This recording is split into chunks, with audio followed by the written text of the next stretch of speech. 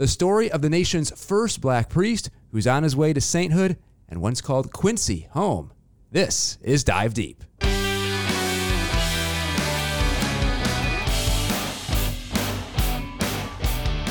From the Diocese of Springfield in Illinois, this is Dive Deep, where we dive deep into our Catholic faith. I am Andrew Hansen, and if you haven't heard the story of Father Augustine Tolton, it will inspire you. And you're going to learn something new today if you have heard something about him before, because we're going to go over his whole life, what's the latest on his path to sainthood, a whole bunch of other things, including one of my favorite quotes I've ever heard. It'll give you chills. It gave me chills when I first heard it. But before we get into that, if you'd like to support Dive Deep, head on over to dio.org/give. That's dio.org/give to support Dive Deep so we can continue this awesome ministry of this podcast. And we have Father Darren Zanley here with us today. He's a Quincy native, pastor of St. Augustine in Ashland, director for the Office of Divine Worship and the catechumenate for the Diocese of Springfield. And new this year, Father Darren, an instructor at your alma mater, Quincy University. Indeed. It's quite a build-up, Andrew. I hope I live up to it. Holy cow. How is that going so far? I think it's going fine. I'm enjoying it. I don't know if my students are or not. What are you teaching over there? This semester is a class on Franciscan theology. Okay. And that's the fall semester. You do the spring semester? What do you do the spring semester? The spring semester, they want me to teach a class called Catholic Life and Thought. Well, that's right up your alley. Well, I hope so. I asked what that means, and the professor that wants me to do it said he's taught it 10 different ways, and each time he's taught it 10 different ways, or 10 different times he's taught it 10 different ways. So I can do with it whatever I want. Now, you have been devoted to Father Tolton for a long time. You even wrote a paper on Father Tolton when you were a student at Quincy University. I know you don't like it when I use this title, but you are our expert. Yeah, I don't like being called an expert on anything. You are our expert, though. Okay, so let's get into Father Tolton's story. We're going to get into his cause to sainthood. Of course, we're going to get into some things that the diocese is looking at and what will happen when he becomes a blessed and a saint, both liturgically and also with shrines or things, around our diocese. We'll talk about all that. But first, right now, he is Venerable Father Augustine Tolton, step 2 out of 4. So again, he is on his path. But first things first, Father Darren, let's get into his story. This all started back in 1854. Father Tolton being born a slave in Missouri.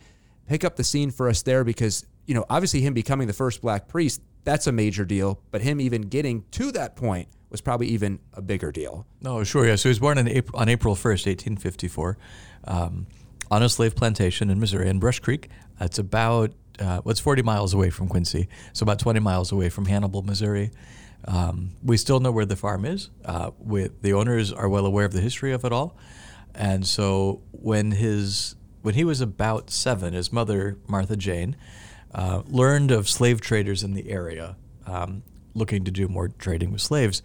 And she herself had been separated from her parents when she was young because of the slave traders.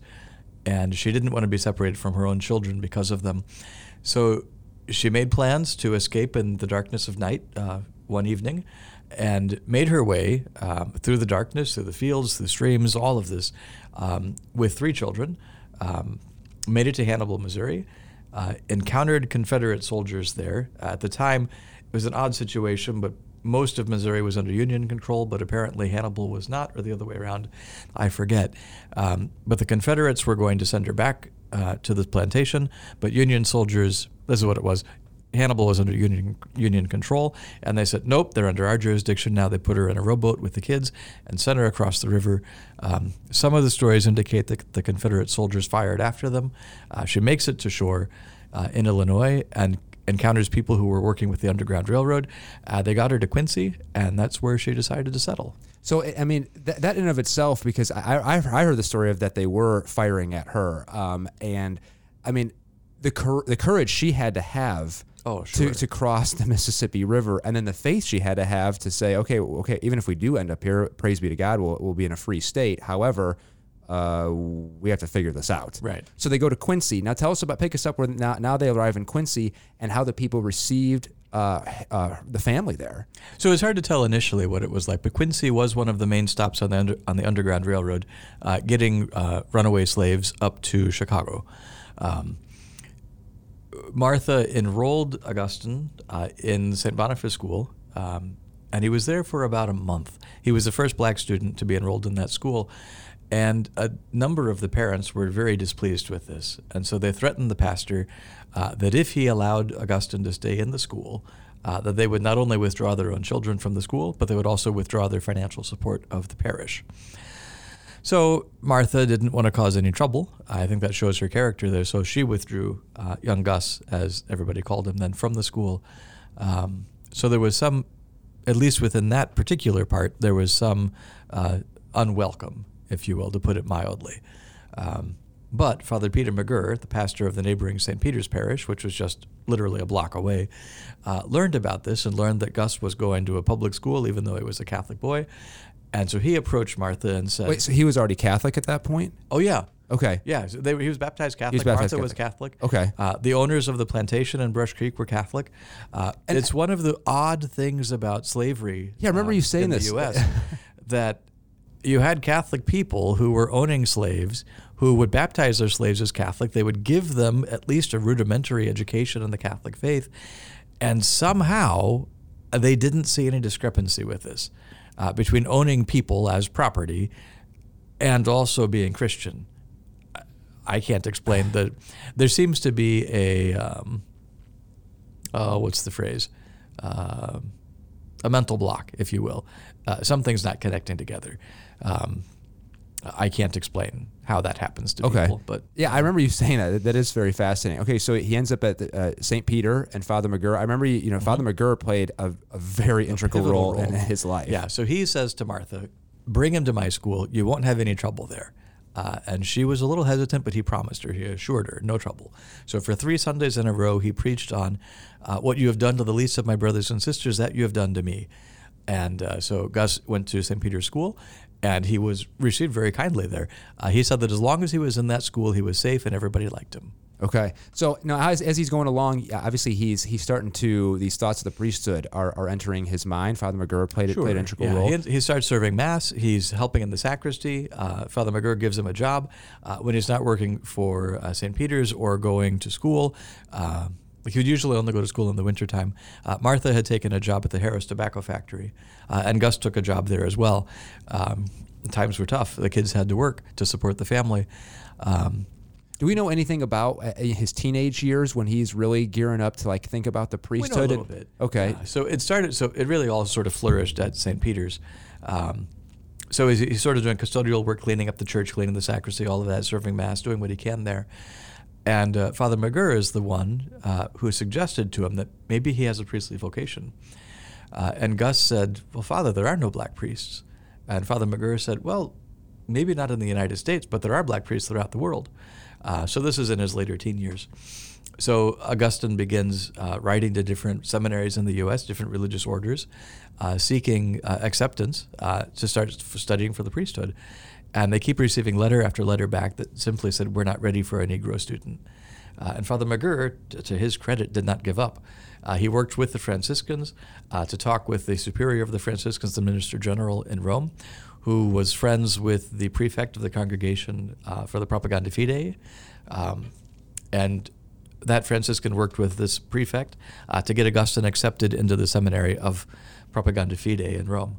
So we pick it up there. So now he's in Rome. He studies over there for of course, several years. Mm-hmm. And I teed it up where I said, there's one of my favorite quotes, and I remember when I first heard it from you, it did give me chills because on the night of his ordination, he's thinking he's going to Africa. Oh, yeah. He spent all of his spare time that he had while studying in the seminary. He was studying African history and culture and geography because all along he expected to be sent as a missionary to Africa. And the night before he was ordained a priest, he was ordained on Holy Saturday, so it would have been Good Friday, oddly enough. Cardinal Simeone, who had sort of taken charge of him, calls him aside and says, the committee met last night, and it was decided that they would be sent to Africa. But he said, I've overruled the committee. He said, as the quote comes down to us, he said, America has been called the most enlightened nation on earth. If the United States has not yet seen a black priest until now, it must see one now. And he sent him back to Quincy. And here he goes. So I can't imagine Father Tolton in that moment thinking this whole life, as you said, he's preparing to go to Africa and now he's being sent back. Do we know much about his anything? Did he write about his thoughts of being sent back to America? Not that we have. Okay. We have very few of his writings still existent. Most of them come from his time as a priest, often looking for help financially or otherwise, to support his parishes. His ordination was right around the time of the martyrdom of Charles Lwanga and his companions in Uganda. And so he must have been aware that if he was going to be sent to Africa, that there was a high probability that he might become a martyr. So who knows what all of those emotions or thoughts were like. I mean, think about as that. He's no longer being sent to Africa, but now going back to the United States. He must have thought about there were lots of people who were very kind to him, but then he must have thought back to the prejudice and the racism that he experienced as a boy. Right, and that's what I was getting at. It's like on one hand, I go to Africa and probably die, or I can go to America and face racism, and so you're in a no-win situation, so to speak. Right. But he forges on. But now let's get to his arrival in Quincy, because there has been people who say, okay, he had the St. Boniface wasn't maybe the best of him. St. Peter Parish was good. When he came to Quincy and arrived, so people loved that he was there. I mean, he made his way back to the United States. He ends up in Hoboken, New Jersey, has Mass with some sisters there, makes his way on train back to Chicago. Father McGurr had chartered a train from Chicago for him. They called it the Q. He arrives in Quincy. The population of the city is about 3,000 people at that time. 1,500 people welcomed him at the train station. There's a brass band. He was given a carriage ride. They took him up to I forget if his first Mass was St. Boniface or St. Peter's, but they took him up to the church there and had an incredibly festive Mass. Church is beautifully decorated. The church is packed with Catholics and non-Catholics alike, because the U.S. had never seen a black priest before. Yeah. Do you think in that time was a little bit of people want to see like what this is about versus supporting, but the point is they're still there, cheering for him. They're still there. I think it was partly a novelty. Partly it was a hometown boy coming back from Rome. I think that was part of it. It was a priest coming back. That was always a festive occasion for Catholics back in those days. I think all of that is tied into it. Did half of Quincy show up for your ordination? No, but we couldn't have fit them anyway. I was ordained with 6 others, or 7 others at the time. But so when he gets back to Quincy, Father Tolton is given the care of St. Joseph's Parish, which was established for black Catholics. Again, just a block away from St. Boniface, which is a block away from St. Peter's. It's all in this area. Quincy itself was about a square mile, apparently, at that time, geography-wise. And he tells us that on a typical Sunday, he had 250 people at his Mass. Wow. 50 of them were blacks, and the other 200 were whites.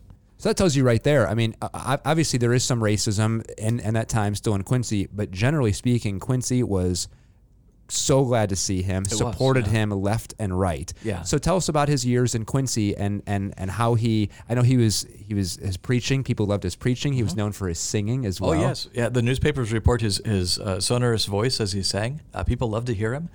We don't have any of his homilies extant anymore. We don't know what he was preaching about. We can look at the readings and get a good guesstimate anyway. But in his exact words, we have very few things. But his church was full every Sunday. It wasn't a big church. But that was part of the problem, because the whites in the city were coming with regularity, with frequency, to hear his preaching, to hear his singing.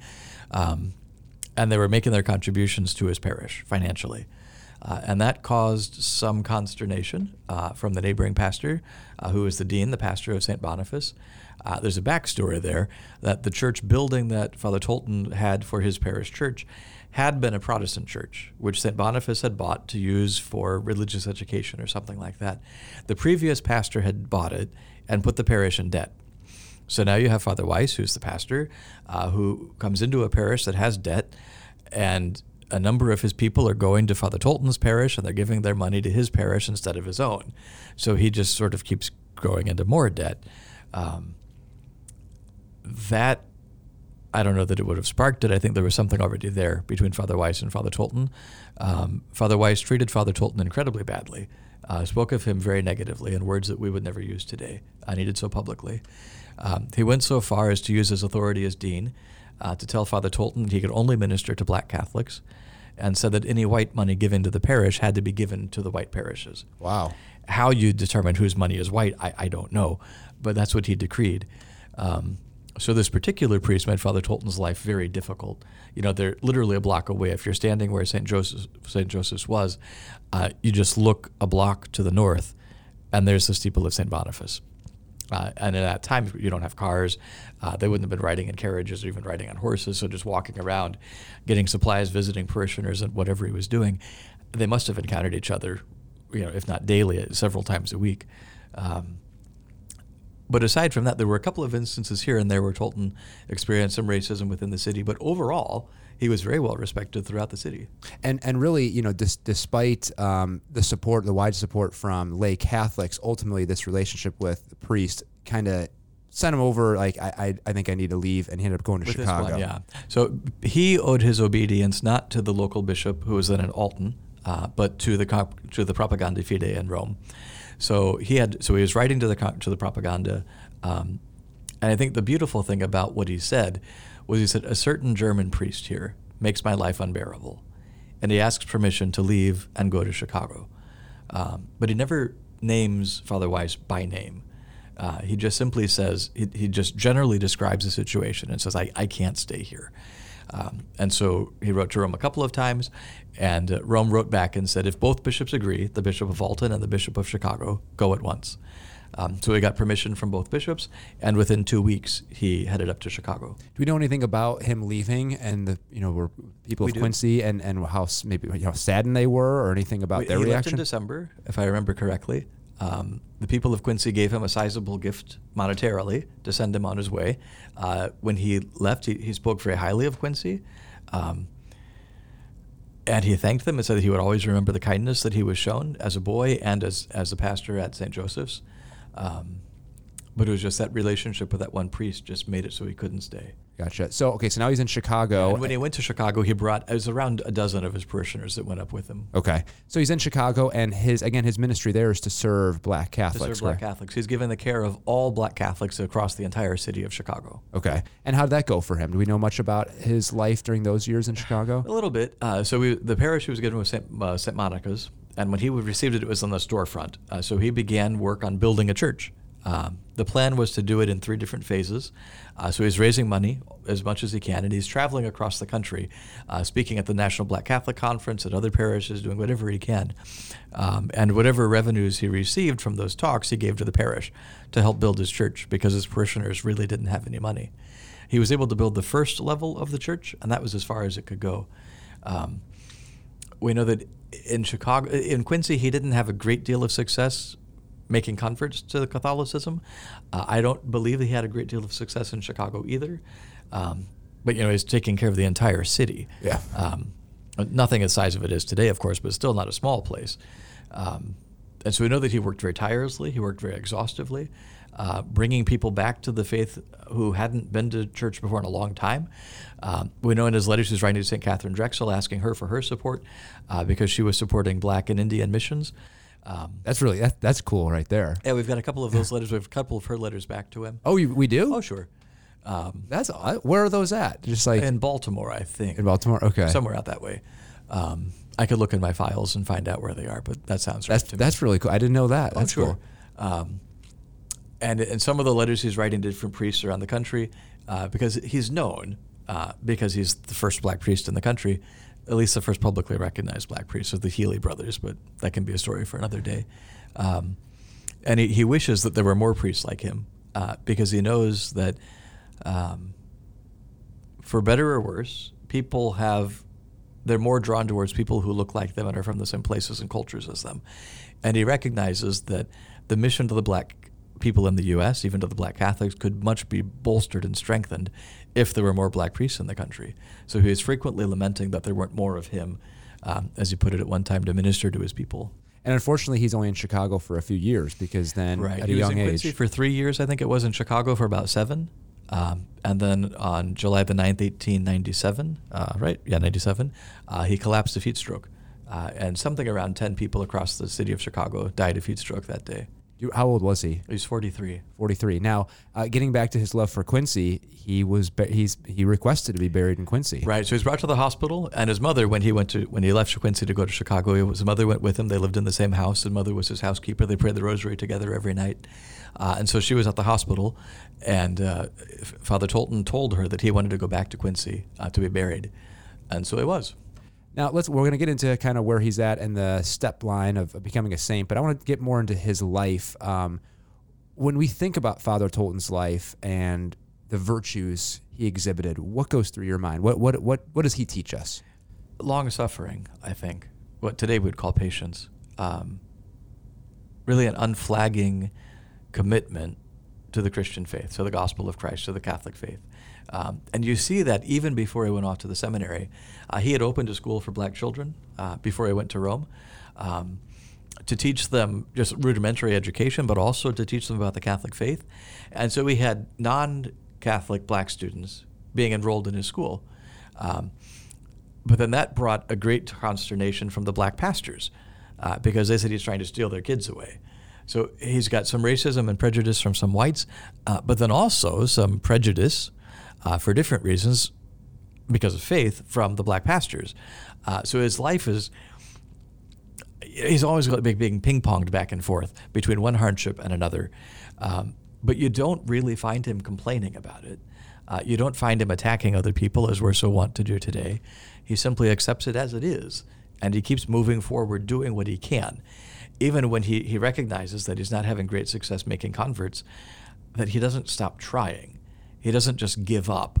He keeps moving forward. So it's that long-suffering, that perseverance, the humility. We see all of that in Father Tolton. Those are some good virtues right there. Oh, yeah. Now, of course, speaking of those virtues, the Catholic Church has obviously recognized those virtues because Pope Francis declared him venerable on June 12, 2019. So that's step 2 of 4 of becoming a saint in the Catholic Church. But I think people hear Venerable Father Augustine Tolton. What does that mean? What in the eyes of the Church, when Pope Francis declared him venerable, what does that ultimately mean? Right. So when his cause for canonization was opened, he was declared a servant of God. And that means that the process can begin. And then so an investigation was done into his historical context, looking to see, did he really live? Is he really dead? What do we know about him? And then looking also at his writings, what few we have. So the first one is establishing the historical fact of his life and creating a biography. The second one is looking at whatever writings we have of him, looking to see, is there anything contrary to the Catholic faith in what writings we have? So the one is establishing the historical fact, the other is establishing sort of a theological fact, that he did live a life of faith. And even looking to see, is there, within the time frame of his life and after, is there a reputation for holiness of life? And so the Historical Commission found that he did live. We know these basic facts about him. The Theological Commission found there are nothing against the Catholic faith in his life, and there is a reputation of holiness in his own lifetime. We have a woman referring to him as this holy priest, but then certainly after his lifetime, there's a reputation in Quincy all along, and even in Chicago.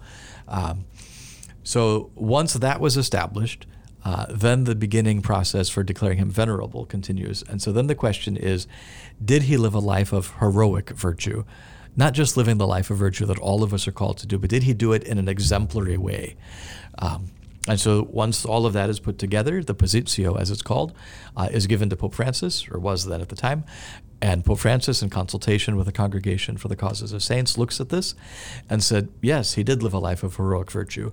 And because of that, he declares him venerable, which means he's worthy of veneration, he's worthy of imitation, he's an exemplar in the Catholic faith. So if we want to learn how to follow Jesus Christ, we can look for Father Tolton, and we can do what he did. Excellent. So now he's step 2 of 4. So let's get into what we hope 3 and ultimately 4 of him becoming a saint. So right now, to become blessed, a miracle needs to be approved through his intercession.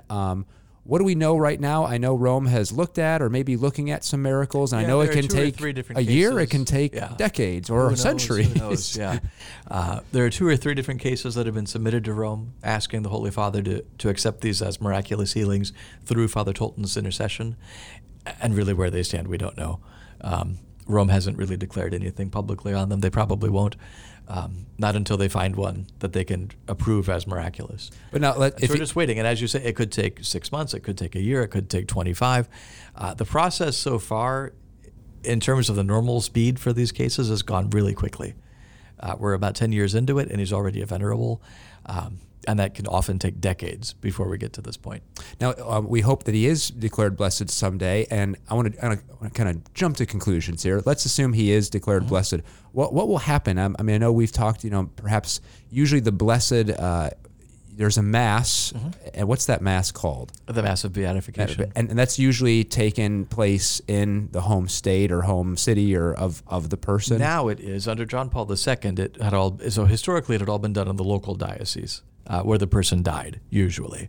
John Paul II brought them all to Rome. Pope Benedict and Pope Francis have both returned them back to the local churches. So if he's declared a blessed, that would be done within the context of a Mass somewhere in our area, whether it's Quincy or Chicago or Springfield. We don't know. Yeah, I don't know that any thoughts would be given. Either way, it'd be an awesome thing. It would be great. Yeah. And then liturgical texts would be prepared. So at least an opening prayer, a collect to be used at Mass. There'd be something put together for the office of readings. So again, different psalms would be selected for him. A reading possibly from something that he wrote, possibly something that somebody else wrote about him. And then priests and religious and some laity would be praying that on his feast day. There may or may not be a prayer over the gifts composed for him and a closing prayer at the end of Mass. But those prayers would be allowed to be used locally. So whether that would be just within the Diocese of Springfield in Illinois and the Archdiocese of Chicago, or whether the U.S. bishops would put that across the whole nation, who knows? But it could be used locally. Okay. Not universally. So somebody in Germany, for example, couldn't have a Mass said in honor of Father Tolton. That wouldn't happen until the second miracle would be approved and he's been declared a saint. Okay, so that is the distinction. If you're a blessed, liturgical things can be used in local areas, not internationally.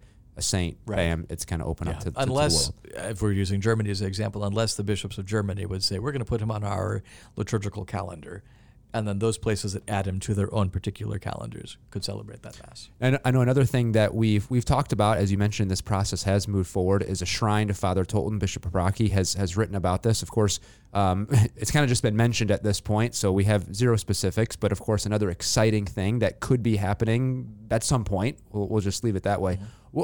What is a shrine? You know, when people hear that word, I mean, what would a shrine even look like to a Father Tolton? So a shrine canonically is, it could be a church, it could be a chapel, something like that, a place where people go on pilgrimage because of devotion to a particular saint, or because of devotion to a particular mystery of the life of Jesus or of Mary or of some of the other saints. It's a place not necessarily for retreats, but it's a place for prayer, for meditation, for seeking God's will, for seeking to grow in holiness. Every parish, of course, is supposed to be doing that sort of thing anyway, but these are places they're not usually associated with parishes. They're just particular places because of either some sacred thing that happened in this place or some sacred person that lived there. So the shrine for Father Tolton, it could take any number of appearances. You know, architecturally, it can be whatever we want it to be. But I think if we do it correctly, in my mind anyway, it would be a place to come to learn about the life of Father Tolton. And I would think that would include not just his timeline, his biography, what he did and said and was all about, but also looking at what was happening in the United States at that time, and even internationally, what was happening across the planet. And it could become sort of like the field trip destination for any place, you know, within 100 to 200 miles, to learn the history of racism and prejudice in the United States and how particular people overcame that and didn't let it hold them back. I think that could be something that the Shrine of Father Tolton could do for our area. But then also, of course, a place to come for pilgrimages, for retreats, for days of reflection, to learn about what Father Tolton teaches us about following after Christ. And speaking of pilgrimages, you can still go to Quincy today and visit him at St. Peter's Cemetery. Mm-hmm. Is it St. Peter's Cemetery or St. Peter Cemetery? I've seen it both ways. I have to look at the sign. I'm getting into the weeds here. Yeah. Okay, but you visit there often as well. What draws you to visit Father Tolton? What are you asking him to intercede for? So the example of his life is what does it. I mean, anybody who starts reading and learning about Father Tolton just gets drawn into him. There's an attraction that happens because his life is not fantastical, but his life was just deeply moving to see the witness of this man that encountered so much adversity, who simply kept moving forward and lived a life of holiness and grace. He did what we're all called to do. We're not all called to do it in that particular circumstances, but we're all called to follow after Jesus in the circumstances that are given to us. That's what draws me to Father Tolton. And so what am I asking for when I visit his grave? I'm asking that he helps me follow Jesus as he did, so that I can be a holy priest, I can lead my people well, I can carry out that which is entrusted to me. And he's also a great person to ask for future vocations to the priesthood. He is, yeah. Now, I guess we'll wrap it up here. I know you kind of touched on it already, but ultimately for us lay Catholics, a couple things we should be doing, probably asking intercessions for a potential miracle. That's one thing, as we're on our, we want him to become a blessed and a saint. So if you're in need of a miracle, look no further, ask Father Tolton for help. What do you hope as lay Catholics, ultimately when we look at his life, what should we think about? How should we be mirroring what he did? By imitating his virtues of patience, of long-suffering, of fortitude, of perseverance, of humility, all of those things. In our day and age, if we feel like we've been slighted or wronged, we hop on Twitter, Instagram, or whatever, and we just start attacking the other person. We don't actually talk to the other person. We don't seek a reconciliation. We don't seek an understanding. And Tolton shows us a different way forward. He doesn't show us the way of attacking each other publicly, but he shows us the way of picking up the cross, not grumbling, not moaning, and just following after Jesus. That's what the ordinary Catholic needs to learn from him. See, you are an expert on Father Tolton.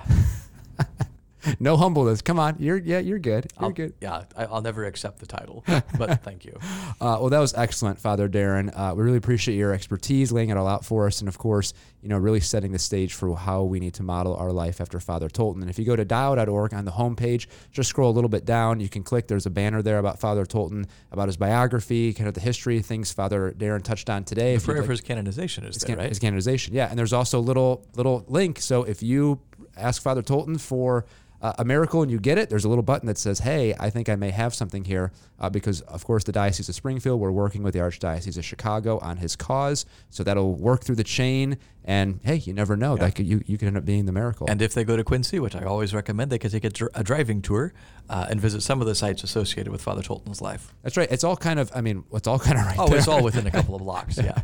Everything in Quincy. Aside from his grave, it's a mile or so away. That's right. All right, Father Darren Zanley, you are the man. Thank you so much for coming on Dive Deep. You're welcome. All right, this has been Dive Deep. If you would like more podcasts, head on over to dio.org/podcast. Again, go to dio.org if you'd like to learn more about Father Tolton and his cause. Until next time, we'll see you right here on Dive Deep.